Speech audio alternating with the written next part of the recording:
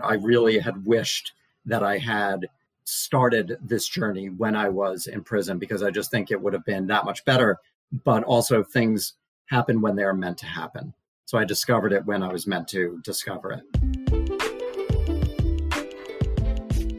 Welcome to the Cafe Truth Podcast. Join me, your host, Kevin, in exploring Stoic philosophy and how we can use it to create a more intentional life, free from excuses and self-pity, even in the midst of challenges. I also chat with good friends and special guests on occasion to take on the mysteries of life using the lens of Stoicism and other philosophies, talking about everything from spirituality, entrepreneurship, digital nomadship, and much more. We do our best to make every episode thought-provoking and practical for everyday life, so stay tuned. Well, I'm very excited to present this episode, an interview with Craig Stanlon. I heard about Craig as I was listening to the James Altucher podcast, and I don't listen to all of his shows, or actually don't listen to that very often, but my interest was piqued by reading the title of his interview with Craig. And I think, like many, I was drawn into the story because of, it makes for a fascinating story.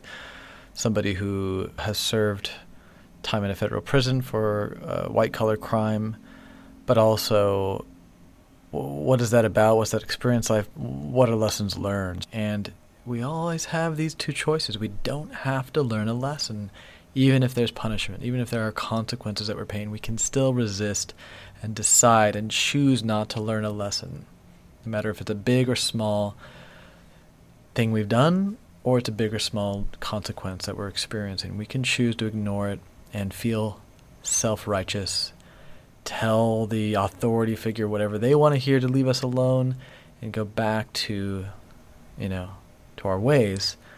Or we can, in that moment, wake up and say, no more, I get it. And there are plenty of people who have gone through what Craig has gone through in terms of his federal stay, his time in the prison system, and not willing to go to that point, that uncomfortable point where they see, you know what, I am responsible.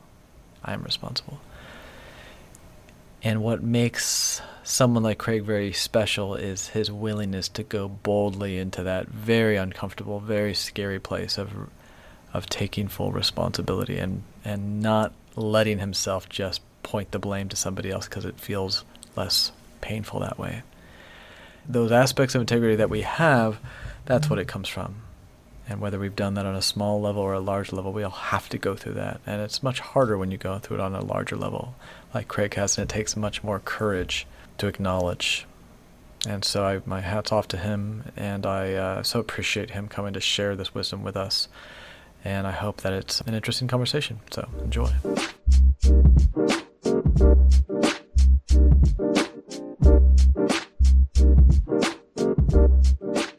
I want to welcome Craig Stanlon to Cafe Truth, to our podcast here.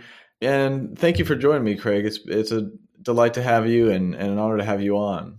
Kevin, thank you so much for having me on. I'm really looking forward to our conversation today. I've been very interested in your story. It's, for those of you listening, it's a fascinating story. And I heard it through the James Altucher podcast a few months ago, and just the title, I was like, I have to listen to this one. I don't always listen to everyone that he puts out. I appreciate that he goes out of his way to get to bring guests on that have something different to say, especially about business, than just your typical, we have the typical entrepreneurial story. And what was intriguing to me was that you had entrepreneurship throughout your whole background, even in terms of your work in the corporate world. You were kind of doing your own business per se. And then what's neat about your work these days is that you're back in the entrepreneurial space. So it's something that, as an entrepreneur of many years myself, I really appreciated that aspect.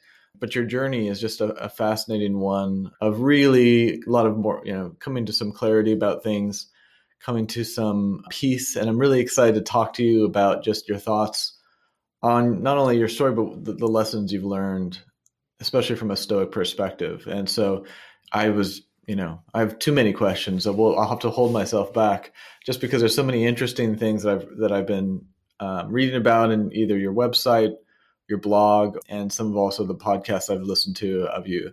So I'm just going to run down quickly about the facts for our listeners, just so that they kind of know, if they haven't heard of you, haven't heard of your story yet. I'll just kind of run through them quickly, and you can let me know if there's anything that I'm missing here. In 2013, you were arrested for exploiting the warranty policy of a large tech firm. This is a company that you worked for, if I'm not mistaken, as a salesperson, which was considered a white-collar crime at the time. I believe you were arrested by the FBI. Subsequently, you were sentenced for 2 years in federal prison, followed by 3 years of supervised release, and there was an order to pay a restitution of about $834,000. During this time, you also experienced a lot of loss, things that were dear to you, your wife, you had multiple homes, cars, your career obviously was changed forever. And what's most interesting is you mentioned you had a loss of an identity, and that's something that I want to look into a little further and chat about with you. Since being released from federal prison, you've spent the past 5 years reinventing yourself, and now you help others do the same. And you use the term reinvention architect, which I think is a really cool and interesting term. Are the details they're correct? That was a wonderful summary. There's only one thing that I will correct. It was actually our partner company. I didn't work for the company directly. It was our partner company that I exploited their warranty policy. Other than that, like I said, excellent summary, and that is me in a nutshell. Cool. Yeah, it's good to get that backstory. What I wanted to do is chat with you a little bit about this journey of awareness that you have come to from what I've seen. So the first thing that kind of struck me was something that you mentioned in another podcast, and it was a sort of like a little saying that you have, which is fear is an illusion. So I thought we'd just start with fear. And I wanted to just get your thoughts on what does that mean to you, and how did you come to this? I came to fear is an illusion through analyzing the choices that I had made that led me to federal prison. I acted out of fear. I acted out of fear that I had to maintain a lifestyle that was actually killing my marriage. To tell you the truth, both of us were getting sick of the excessive dining, the excessive drinking, the spending on things that really didn't matter, shoes and dresses, and the materialism. And I was so afraid, though, of losing that when I realized that my paychecks were shrinking because the products that I was selling were becoming more of a commodity. So my paychecks were shrinking, and my need to maintain that identity was increasing. And I found the opportunity to exploit that warranty policy for my financial gain. And it was really fear that led me to that.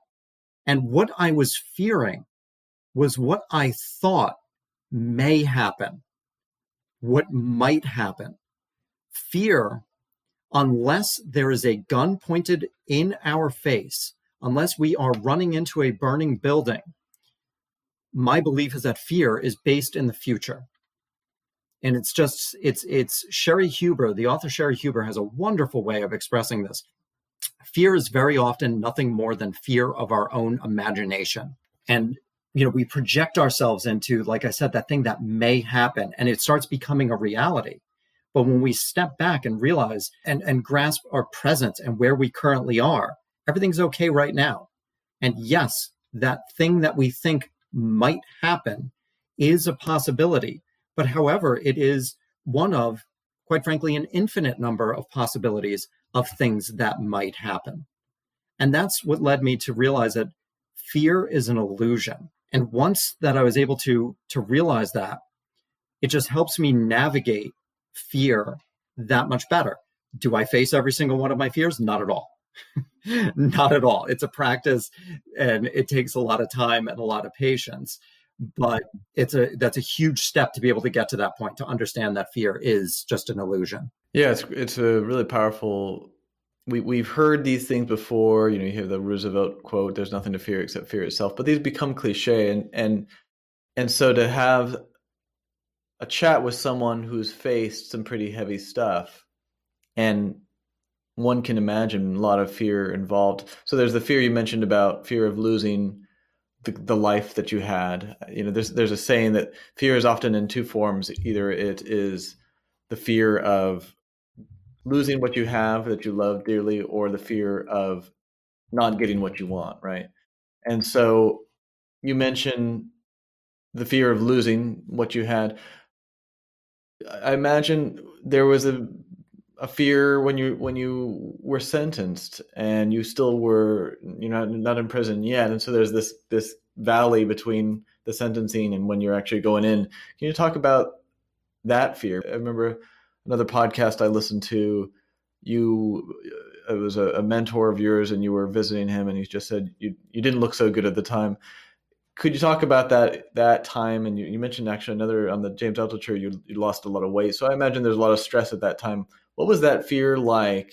And then what can you contrast it to once you got into prison, what that felt like after you kind of got into your groove and stuff? Yeah, absolutely. And what I'll do, I'll reframe that just slightly. I'll go from the day of arrest all the way to reporting to prison, because there were so many different levels to that. And it was pure uncertainty and sheer terror. I did not know what was going to happen. And everything that my wife and I did was obscured by this cloud of the unknown. Am I going to go to prison? Am I going to get just probation? Didn't know any of these things.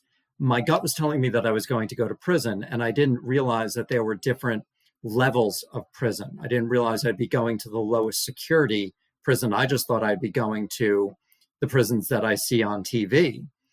I am all of 5'4". At the time of my arrest, I was about 140 pounds. I'm not a large gentleman. I was under the assumption I was going to get raped and beaten every single day of my prison sentence. And that was a fear that I lived with. I feared losing all of my money because I wasn't sure exactly how that was going to transpire. Fear of losing my wife. Everything was clouded in that fear. And it just weighed on me so much. You brought up the weight loss. When I went into prison, I clocked in at 110 pounds. I lost 30 pounds as a result of the stress and the fear. Once I realized that I'd be going to a low security facility, I actually went to what's called a camp, where I'd be with other white collar criminals and nonviolent drug offenders. That took a lot of stress off, but there's still the unknown. You still don't know what you're going to face every single day. I don't know what my routine is. I don't know who the people are going to be. It was just pure uncertainty. And when I actually did report to prison, and I drove up with my stepmother, my father, and my wife, and we pulled up, and there was this giant man. I mean, big muscular dude. I mean, 6'4", 6'5", 270, intimidating. But he's petting a cat on the sidewalk, and the cat is rolling around, exposing its belly to this giant man. And he's talking to the cat with a little baby voice, and when I saw that, I realized I was going to be okay. When I actually started getting into the flow of things, all of those fears that I had completely, in a sense, wrecked my life for, that ruled my life, because in between getting arrested and actually reporting to prison was about 10 months. So that was 10 months of agony. Every single fear that I had was unfounded. I was safe. My environment was actually, all things considered, attractive. We had picnic tables outside. I was on a mountain in the middle of central New York. We had beautiful sunrises and sunsets. We had deer that we could feed. We weren't supposed to, but we did. We had wild turkeys running through. It was actually somewhat of a bucolic setting, quite frankly. So all of these things that I was so scared of, I can't think of, there's one that came true. There is actually one that came true, and that is my wife did leave me. An interesting thing about that, though, is that 10 months of worrying about that didn't do a damn thing to mitigate her actually leaving me. That worrying and that fear is really, it's paying a tax on something before you've actually purchased it. So I just want to spend a minute. Obviously, reviews are the lifeblood of a podcast in terms of spreading the word, helping people find that podcast, and making people willing to listen. So I would so appreciate it if you, the listener, would be willing to spend a minute just leaving a quick review, a positive review for us, either on Apple Podcasts, or if you're Android, maybe something like Podcast Addict or whatever particular app that you like that allows reviews. That would be super helpful for us. I'm somebody, I can just tell you, I'm somebody who I don't like to leave reviews for apps or podcasts very much. It's just I'm really busy. It's so much going on. So I get it. I'm guilty of not doing what I'm asking you to do. But one thing that helps me, and I'm hoping something that will motivate you, is if there's an incentive, I'm willing to do it. And so if you're listening to this podcast episode, and within 1 month of listening to this particular episode, you are willing to leave us a review, I will send back to you a gift certificate for a free coffee on me. Free coffee, tea, whatever you like to drink. For a Starbucks if you're in the US or the UK or something like that where there's Starbucks. If you're not in the US, we'll figure something else. I'll buy a coffee for you one way or another. I'll get that $5 gift certificate in some form so that you can go get a coffee on me. Send me an email at kevin@cafetruth.com. That's my email. Just tell me the episode that you heard this on, and tell me where you left the review so I can go check it. And again, I'll send you back a gift certificate for a coffee. If you send me that email within 1 month of hearing the episode that you mentioned. Now, one way I've made it really easy to leave a review is simply by going to the following URL: ratethispodcast, all one word, ratethispodcast.com/Cafe Truth, one word. So ratethispodcast.com, that's all one word, /Cafe Truth. So again, if you're willing to put that review out there, you send me an email at kevin@cafetruth.com.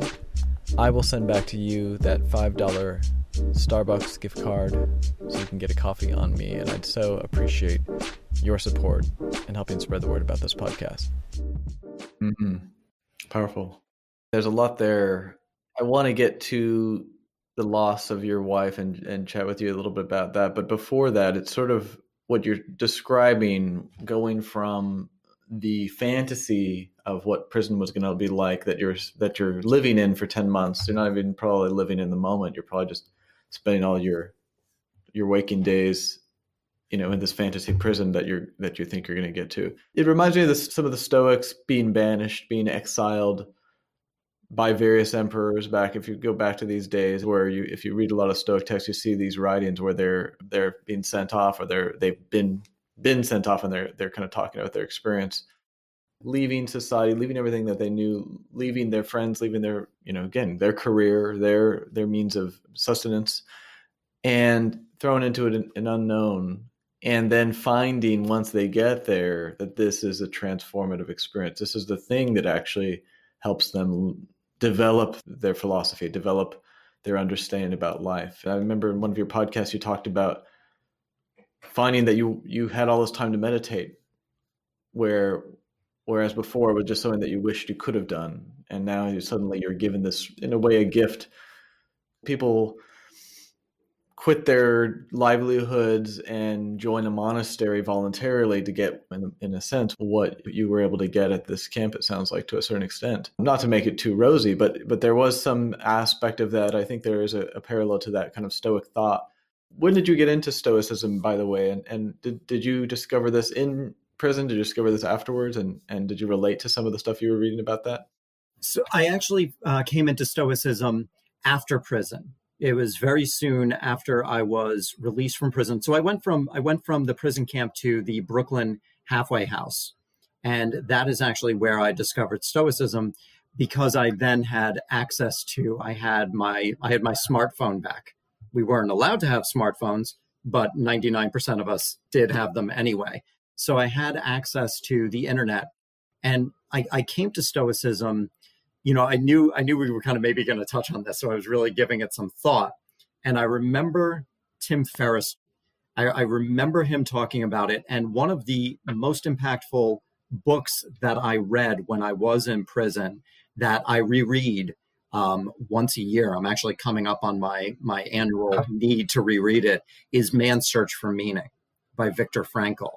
And I did some research on that and realized how much Stoic philosophy is baked into that book. So between Tim Ferriss and Man's Search for Meaning, that led me into Stoicism. And to your question, it resonated immediately. It just, there was part of me that was actually pissed off that I didn't have access to this when I was in prison. I really had wished that I had started this journey when I was in prison, because I just think it would have been that much better. But also things happen when they're meant to happen. So I discovered it when I was meant to discover it. Wow. That sounds about right. And that's so true. There's that huge, there is this connection to Viktor Frankl's work and that Stoic philosophy. There's a undeniable connection there.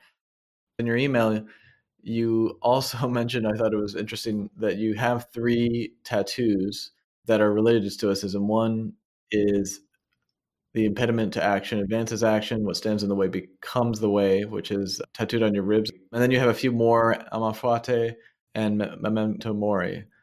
Can you just talk about what were you thinking when you decided to go with these? By the way, is the first one, the impediment to action, is that in Latin or is that in English? It is in English. It is in English. It's on my left rib cage. And I also gave proper attribution to Marcus Aurelius, which some of my friends said, I can't believe you have somebody's name tattooed on you. And I said, as a writer, I have to give proper attribution. I have to. It's a moral imperative for me. I couldn't not do that. I thought about getting it in Latin, but I wanted it to be accessible to anybody who may see it.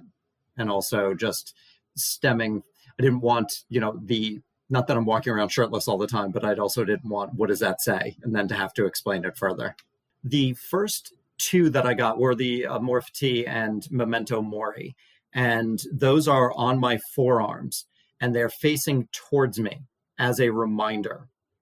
And what I was thinking when I got those was just the shortness of life and how much time, and although it wasn't that much time, but the fact that I lost time because of the choices that I had made. And, landing in prison, I utilized that time really well, but it was still the loss of freedom. And that led me to Memento Mori. And that's just it's a very powerful reminder for me. And it circles right back to the beginning of our conversation. It ties very much to fear as an illusion. And it reminds me when I feel that twinge and that hesitation to do something, that it's not that I'm going to die anyway. It's not the morbid aspect of it. It's that I want to live as fully as possible while I'm alive. So when I feel that pit of the stomach nervousness, that I've got to move forward through that. And so that's where that came from. And then Amor Fati is really, I got that because I love what it stands for, love of fate, or love of one's fate, depending on the interpretation you like to go to. But really, it was the Nietzsche quote, which I'm not going to get 100% correctly, but it is, my formula for greatness in a human being is Amor Fati, that one wants nothing different, not backwards, not forwards, that you wouldn't change anything no matter what. Not only do you accept it, you love it. And I'm not getting that right by any stretch, but that quote allowed me to really accept my prison sentence, to accept my reality, and to know going forward, circling back to those fears and facing those fears, if something doesn't work out entirely the way that I wanted, if I take that risk, if I go to the edge and I jump into the abyss, that whatever's going to happen is going to be okay. And it's building that trust within myself. And that really, that was the impetus for getting those 2. And then the impediment to action advances action. What stands in the way becomes the way.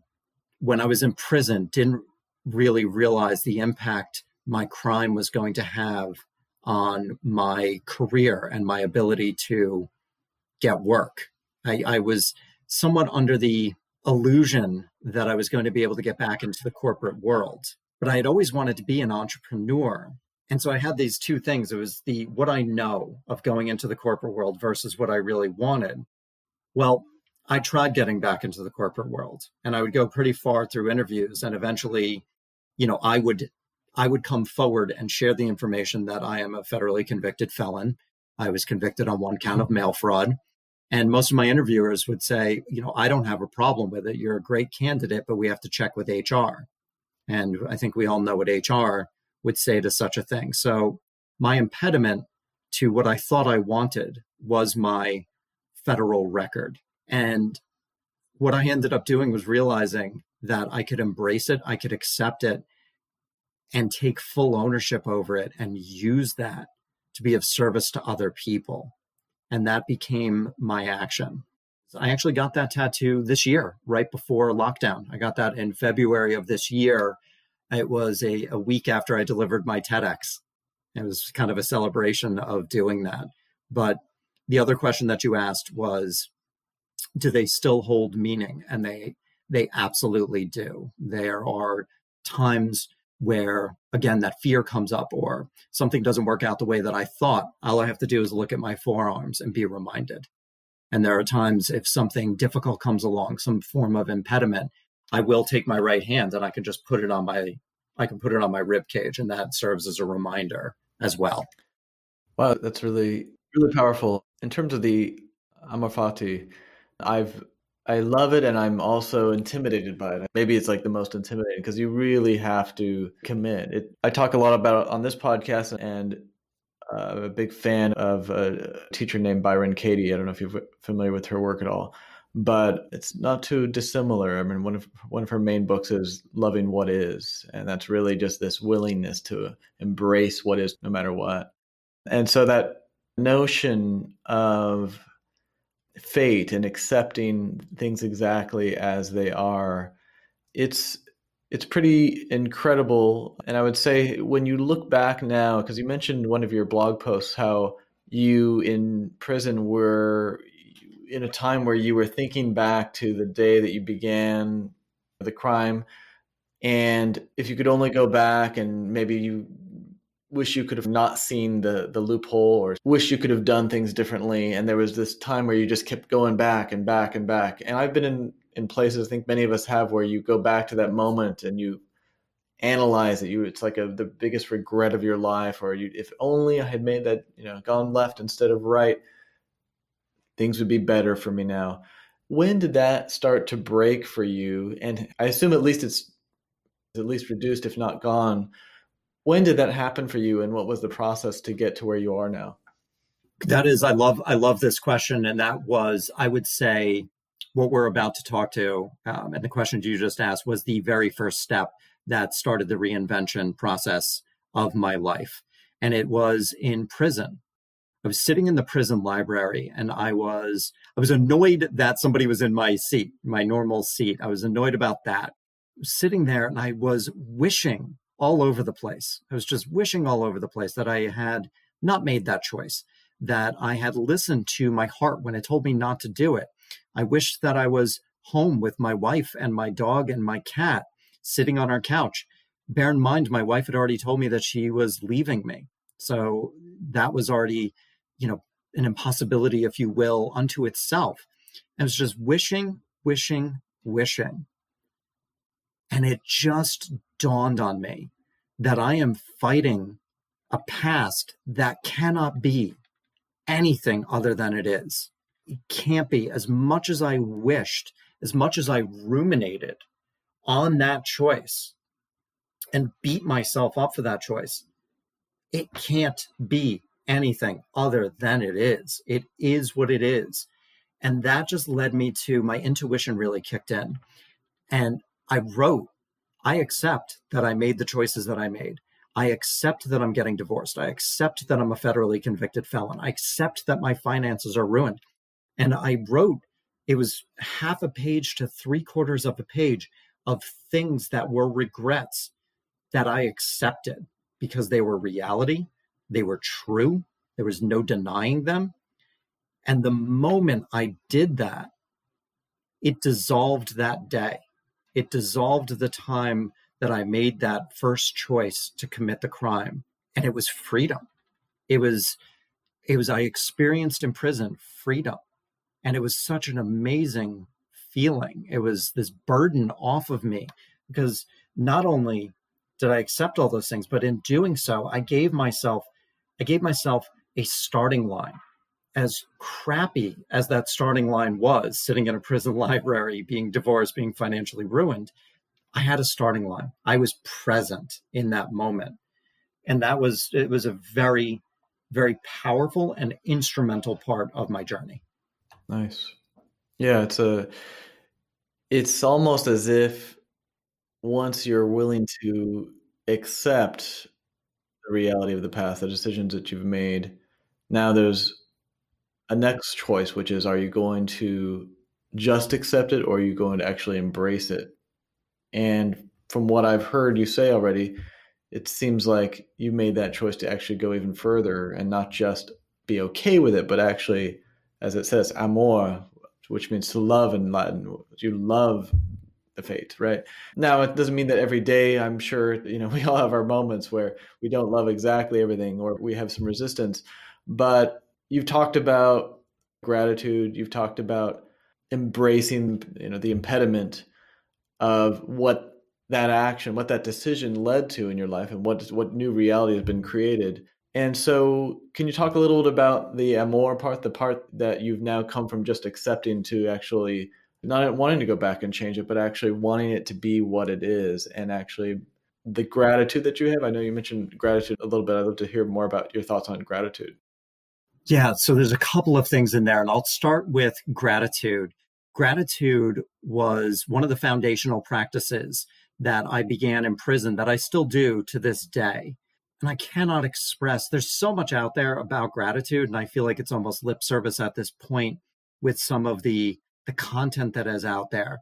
But I have to reiterate how unbelievably transformative a gratitude practice can be when done consistently. It rewires the brain from scarcity to abundance. And when we're operating from a place of abundance, we can operate from a place of courage. We can face those fears. We can really start changing our lives. And we don't look, it's so easy to spend so much time looking at what is missing, what is lacking, as opposed to spending time at looking at what really is there and what we actually do have. And that's what gratitude does. It was not easy to express gratitude in prison.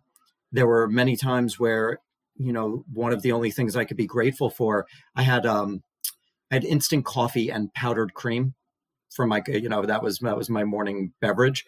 And you believe it or not, it was really hard to get that blend just right where it would taste okay. So there were days where I'm like, I got my blend of coffee and cream right today, and I am grateful for that. And that's the only thing I'd be grateful for, but I was still grateful for it, and I still moved forward with that.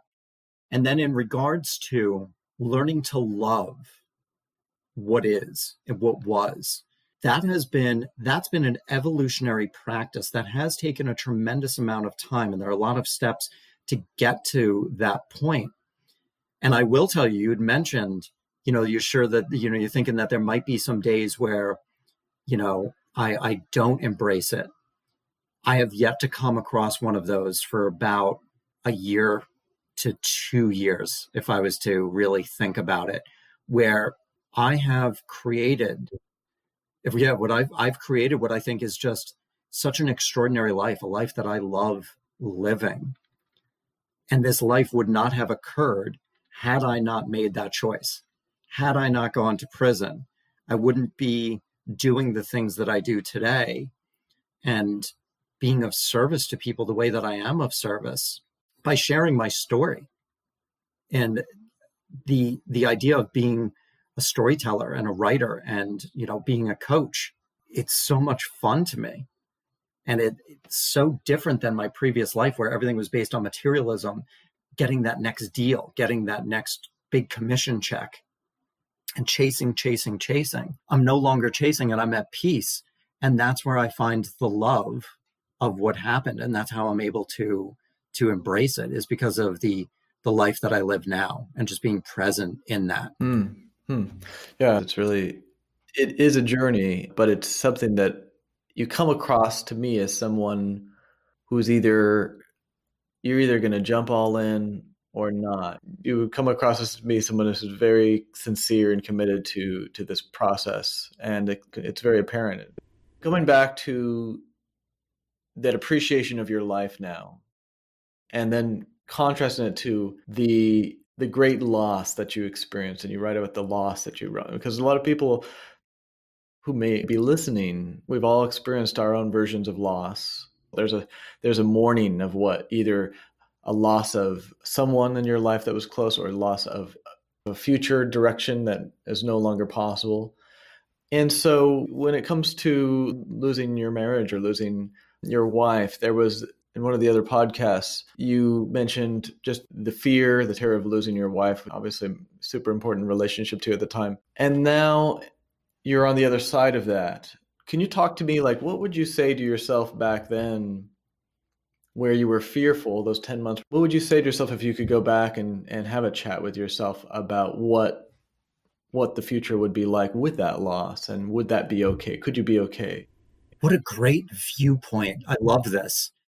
And what I would go back and say is, if I was talking to myself, I would say, this pain that you're experiencing right now, it feels permanent, and it feels like it's going to be your state of being for the rest of your years. It feels as though it's never going to change. You're always going to be consumed by this. But I can tell you this, it's temporary. Everything is temporary. And it doesn't seem it right now, but you will get through this, and you'll be okay. You'll be okay without her. And, it may seem impossible to think that, but you will be. You'll be okay. I don't think I would make any promises that things are going to be extraordinary and they're great. Sometimes all we need to be is okay. I think there's so much, we've got to be happy, and we've got to have purpose, and we've got to do all these things. And I'm for all those things, but the onus and the pressure that could be put on that, sometimes just being okay is good enough. And that's what I would tell myself, is you're going to be okay. For those of us listening to this, it's neat to, we all have those moments where we can contrast when we were terrified of something, and then on the other side of it, when it ultimately happened.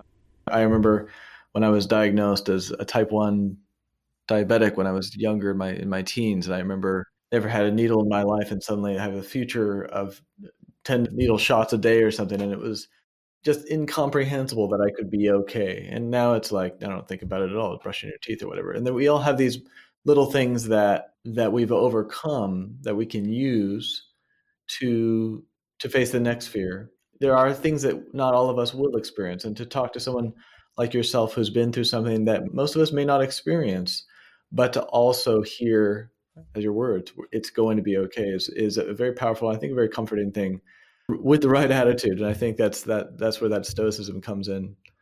So thank you for that. I want to jump really quick to something you mentioned in, I think it was another podcast that really stood out to me, which was, and I think you used the words of being not enough.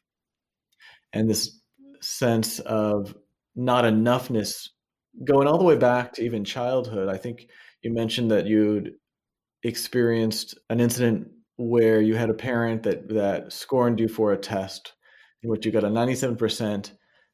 And they said, what happened to those other 3 points?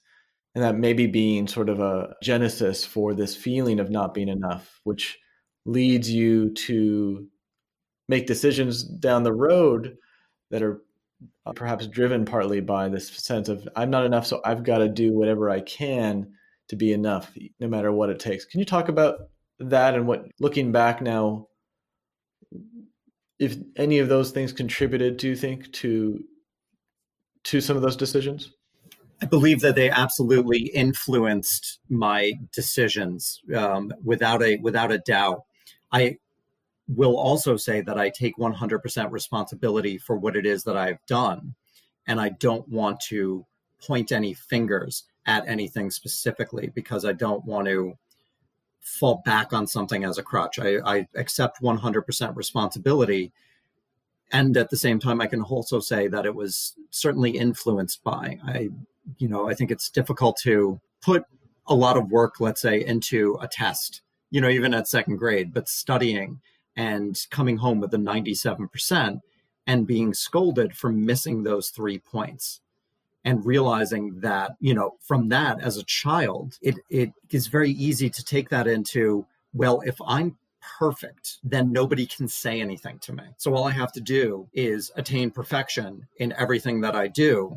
And the people who care for me won't be able to say anything hurtful to me. They won't be able to come at me. Nobody will be able to touch me if I'm perfect.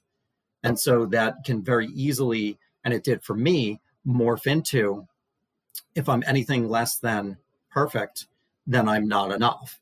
And so always chasing that and diving into other beliefs of materialism and having to drive the right car, wear the right watch, do all these things, having that belief that that is quote unquote perfection.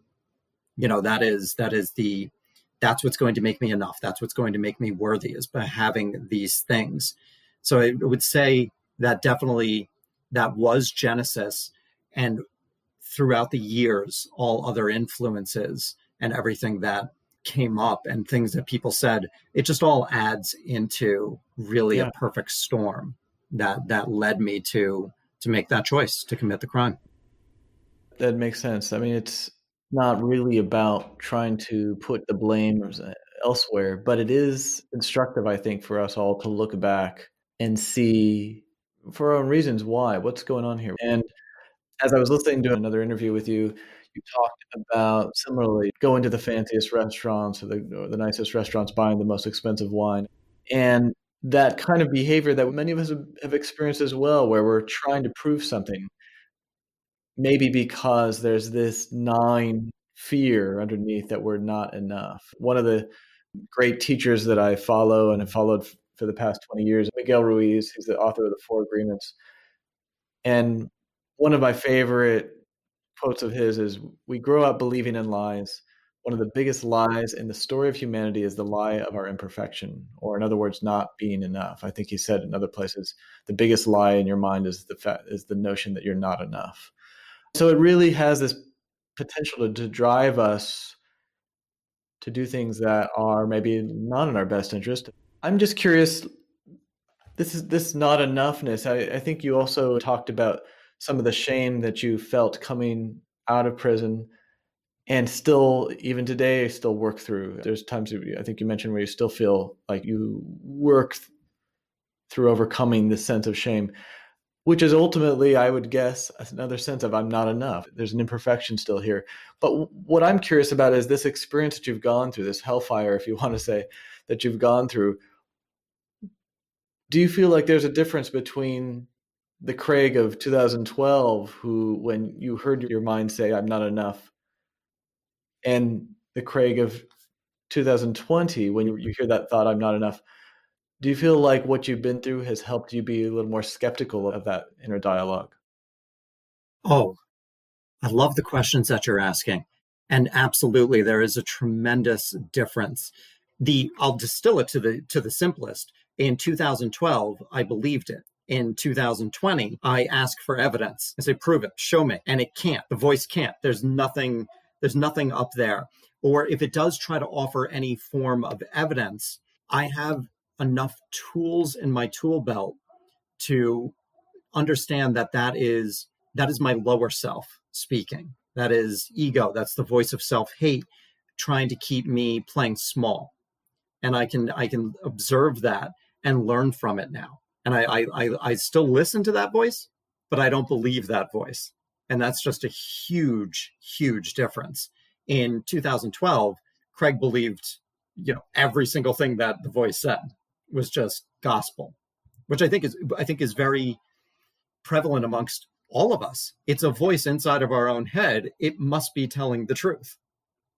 I mean, it's hard to delineate those two. But there is, again, I'm going to cite the author Sherry Huber, who will offer this.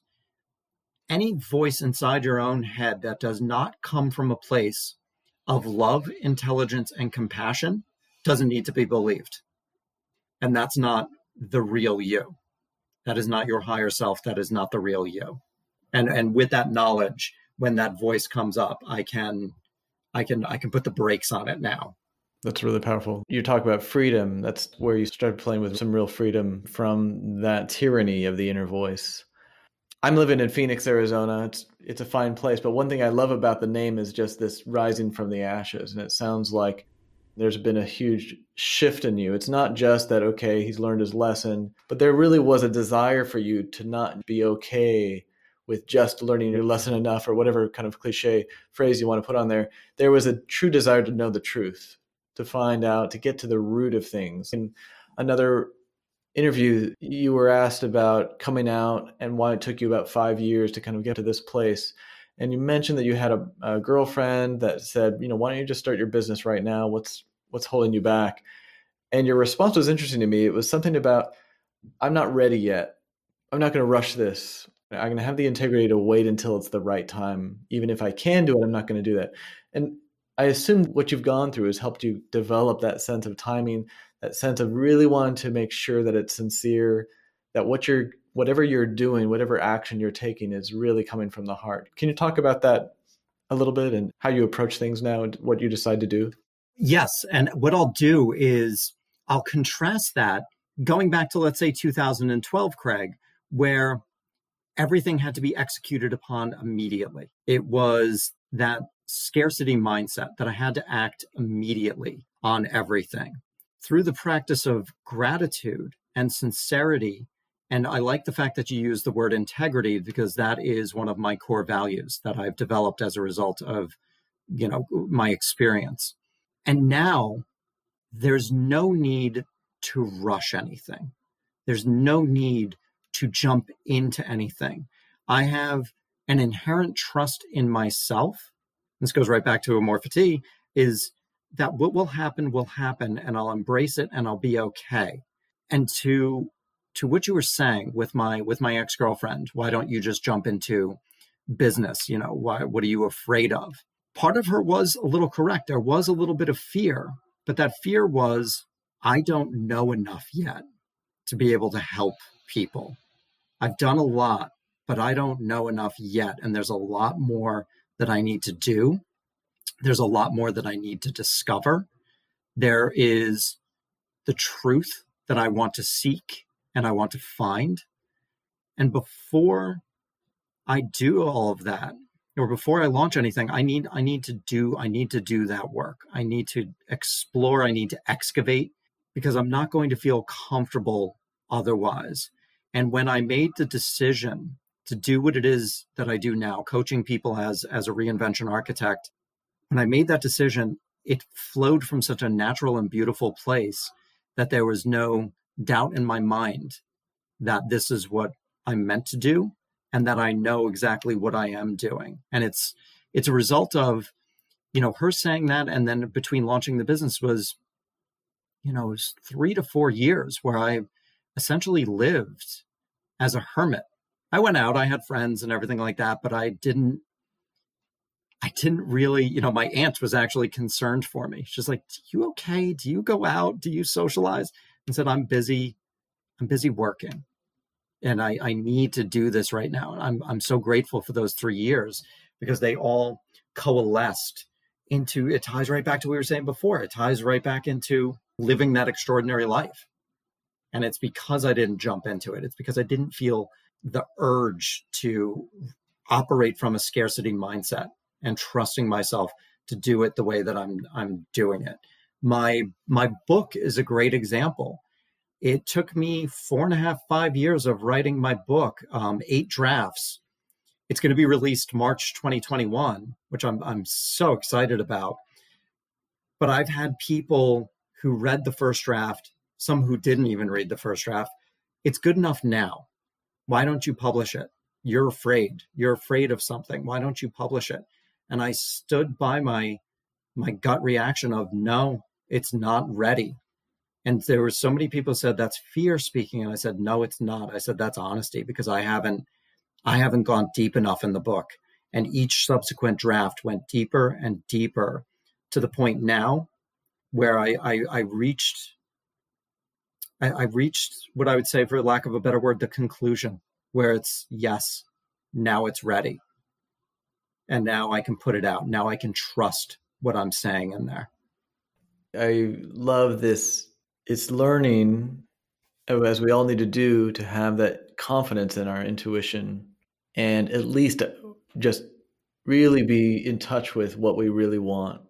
And it sounds like in the old days, you might have been more swayed by those kind of, oh, you're scared, man up, or face your fears. There's a lot of these outside voices that either they complement the inner voices, the negative inner voices, or they help condition them. But true freedom is really being able to say, no thanks. I'm trusting myself on this one. And I love that story of just having that sense of distinction between, deep down, only what the difference is between if this is actually fear-driven or if it's faith, I guess you could say faith-driven, or just trust in yourself, or trust in fate itself. Thanks for sharing that. I want to talk about the kind of work that you're doing and that you've been doing in the past couple of years. But before doing that, you mentioned something that I couldn't let go of, which was one of the things that you lost, besides losing your cars, besides losing your houses, besides losing your relationship. You mentioned losing your identity. And this was very interesting for me, because there's two sides to that coin, as far as I see it. When you lose that identity, which I look at often as a mask. I think we tend to develop these masks as we grow up, through conditioning, through people telling us who we are or what we seem like. We don't know who we are, so we put these masks on, then we become really attached to our mask. And so to really have that mask torn off, you're the guy who's successful, you're the guy who's making it, you're the guy who's living in the great neighborhood of New York, the beautiful wife, the great job. To lose that mask is such a jolt to the system.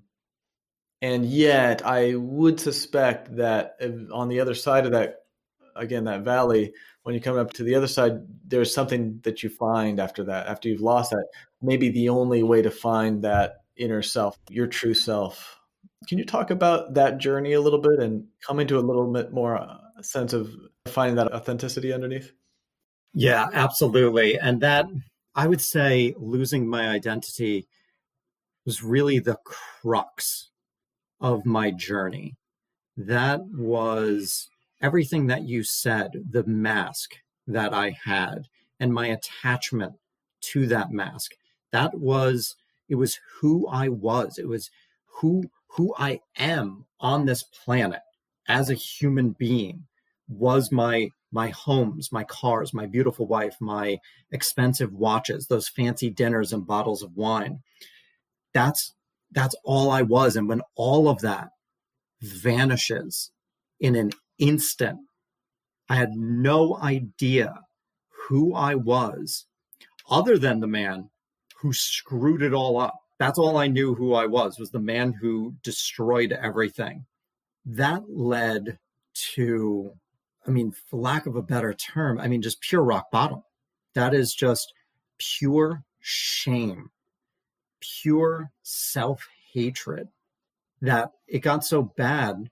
And for the listeners, I won't go into all the details right now. If you have an interest, you can check out my TED Talk, where I really go how low I went into suicide ideation, because I just didn't know who I was, and I could not think of who I was going to be. I couldn't think that I was going to feel anything other than empty and hollow and alone and isolated, and just without that identity, we crave that. We crave knowing who we are. And not having that is one of the most ungrounding sensations I've ever known.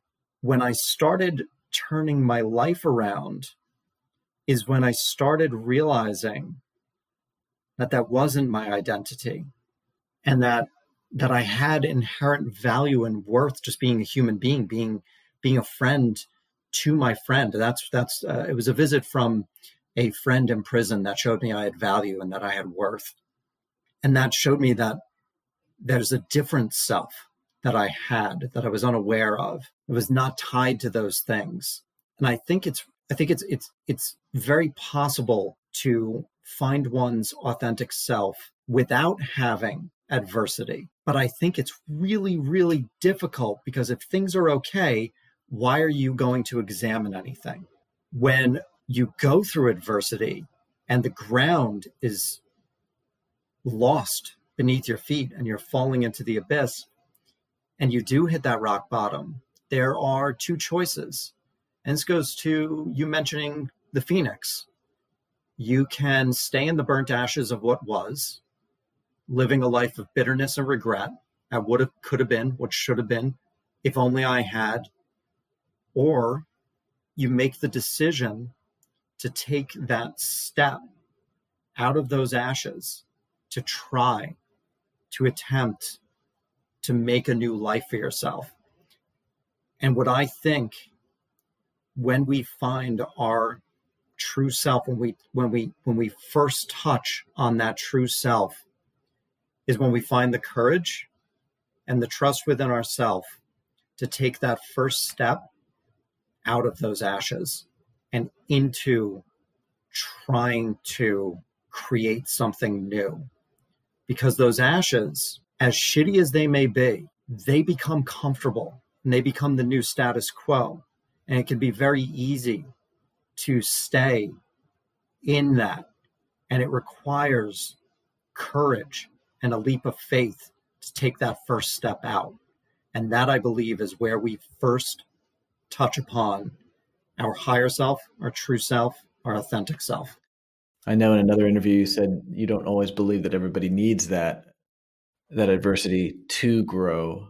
Though I will say I've found it hard to find people that are extremely wise without some adversity. Just seems to be a pattern there. But I imagine it's possible.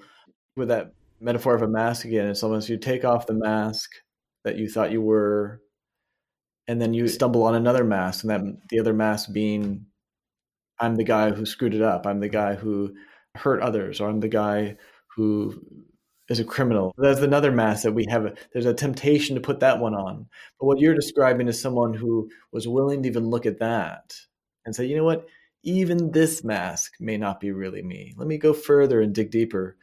There's a great quote by same teacher, Miguel Ruiz, that says, someone who is truly wise is someone who's able to wear 100 different masks but not get attached to any of them.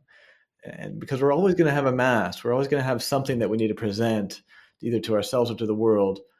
But just knowing that that's not necessarily who we are, there's a freedom in that. I actually would like to hear about the kind of work that you're doing right now. There's a lot of people out there coaching. I respect that work. On the technology side, I've actually worked with a lot of coaches and helped them with their businesses and stuff. Who are the folks that you often help? Can you talk about the type of clients that you usually work with?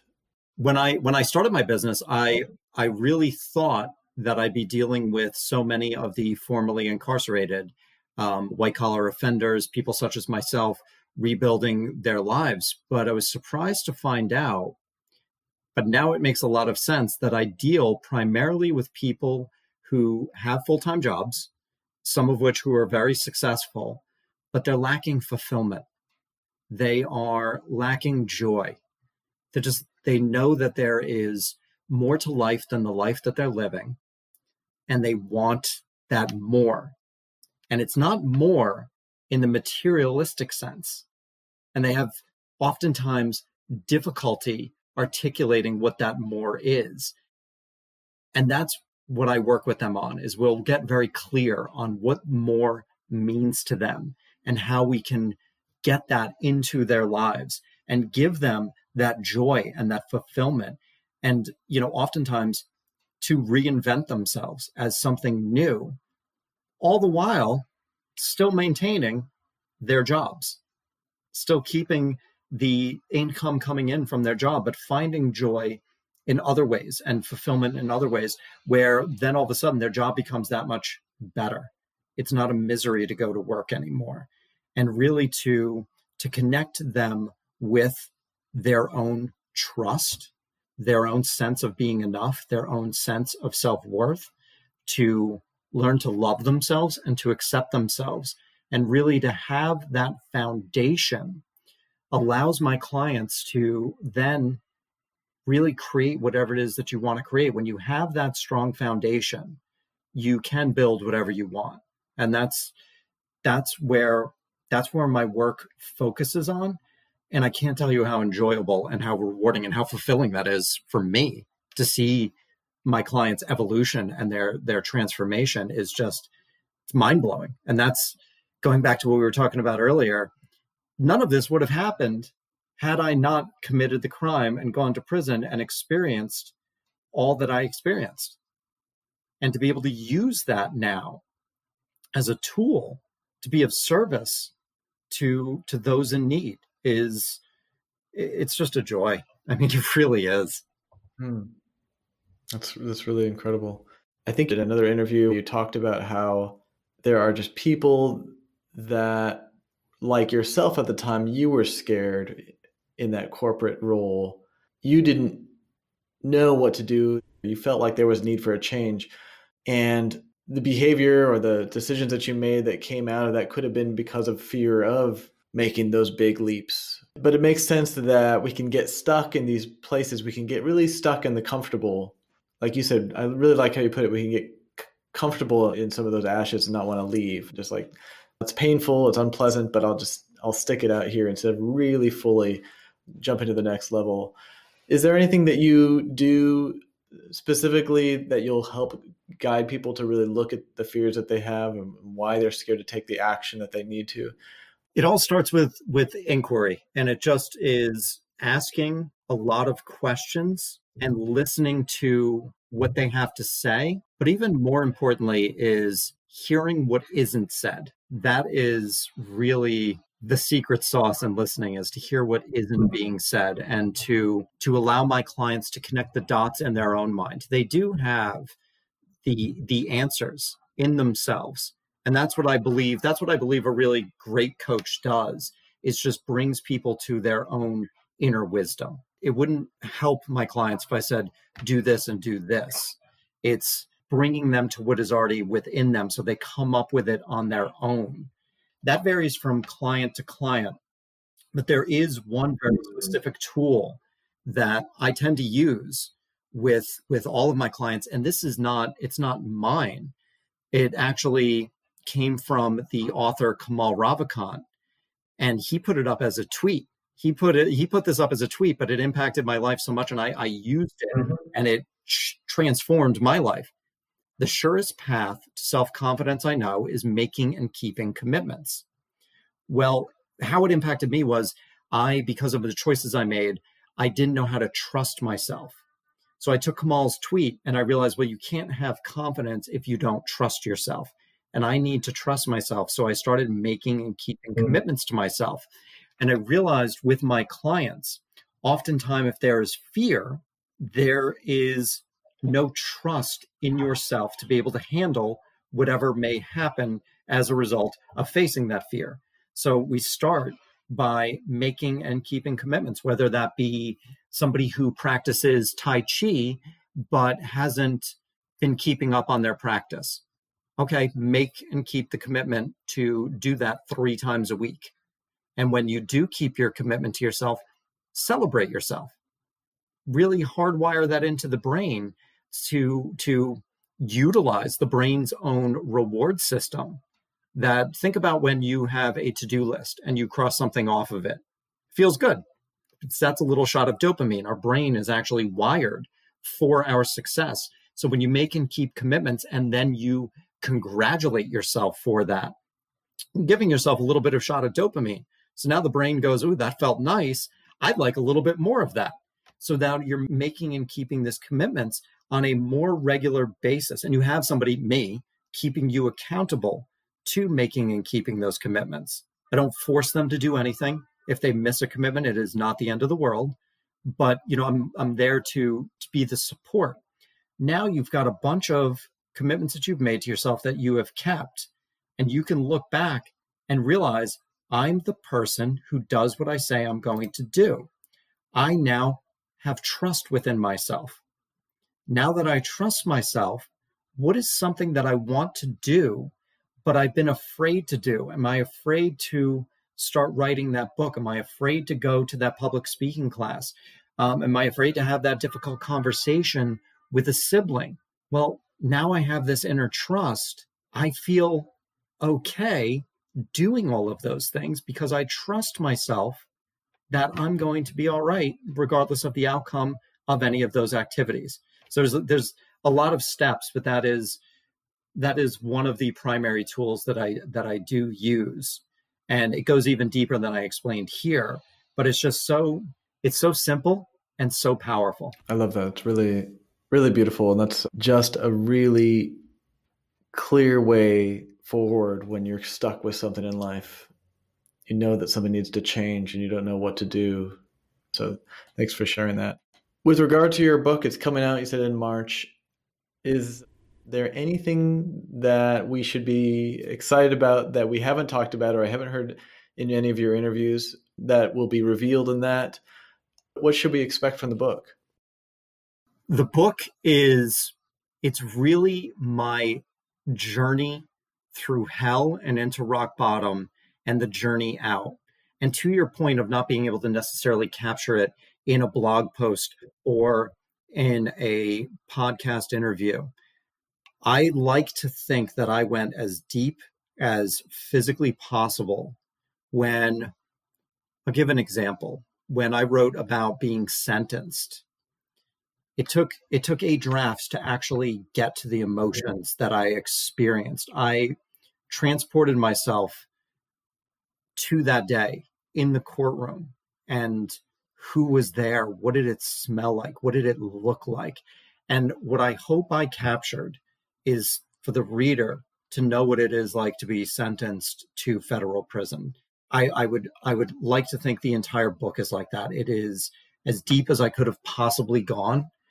And I'll tell you why. I had beta readers who read my final draft before it actually went to, it's now in the editing process. But one of my beta readers, actually, I mean, several of them said, they were like, I was in your prison cell. Like, there was one chapter, and a lot of people cite this chapter, it really is, when I hit bottom, they just said it hurt. It hurt to read it. Like, I could feel it in my bones. And I think that's what I would like people to get excited about, is to really just have that inside view of the journey through hell and to rock bottom. And from the safety of your living room or your Kindle or your car, if you're listening to it on audiobook, so that you don't have to go through it on your own. But that's what I'm excited about, because I gave it everything I got, and I'm proud of how it came out. Well, I'm excited to read it. I think that it is a great story. So if someone likes a good story, if that's all they want, this is definitely a book for them. But you're still going to get some immense wisdom. So I want to recommend everyone to check that out. Where would you recommend people find you if they want to know more about you? What are the best places they can do that? We'll make it very easy. My website, craigstanlin.com, and I post every day on Instagram. I post short stories. I share lessons learned, powerful quotes, everything from my story into an applicable, I hope, lesson that people can take. And that is Craig_Stanlin on Instagram. And those are my two main. Also have Facebook and LinkedIn, but those are my two main guys right there. Great. Perfect. Well, Craig, I really want to thank you. It's been an honor chatting with you, learning from you, And I appreciate you indulging me in some of my questions. I know they went in a bunch of different places, but I was just so excited to get the opportunity. And so thanks for coming on and sharing. Kevin, thank you for the opportunity. I really do appreciate that you reached out and that we could do this. And in regards to your questions, I absolutely love them. I like the conversations that just grow organically, and to be able to pick up on something, a great interviewer picks up on something that the guest says and runs with it. And I love that because you did that. So I really appreciate this opportunity and the questions. So thank you. All right, folks, check out Craig Stanlon at craigstanlon.com. And until next time, thanks for joining us. That's the end of our show. Hopefully you found this discussion interesting. Hopefully you enjoyed it.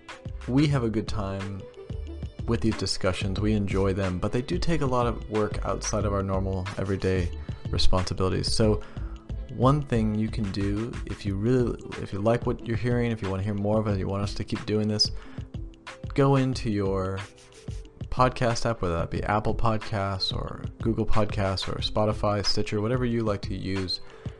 Click on that rate and review link or button and leave us a positive review. Leave us what you like about the show and let others know about the show. It really will help spread the word and continues to help us feel motivated to keep doing these and putting these out there. So we do this just because we love it. We'd really appreciate your support. And if you have any interesting topics you'd like us to cover, send us an email. I'm at kevin@cafetruth.com, and you can reach Steve at steve@cafetruth.com. Thanks so much.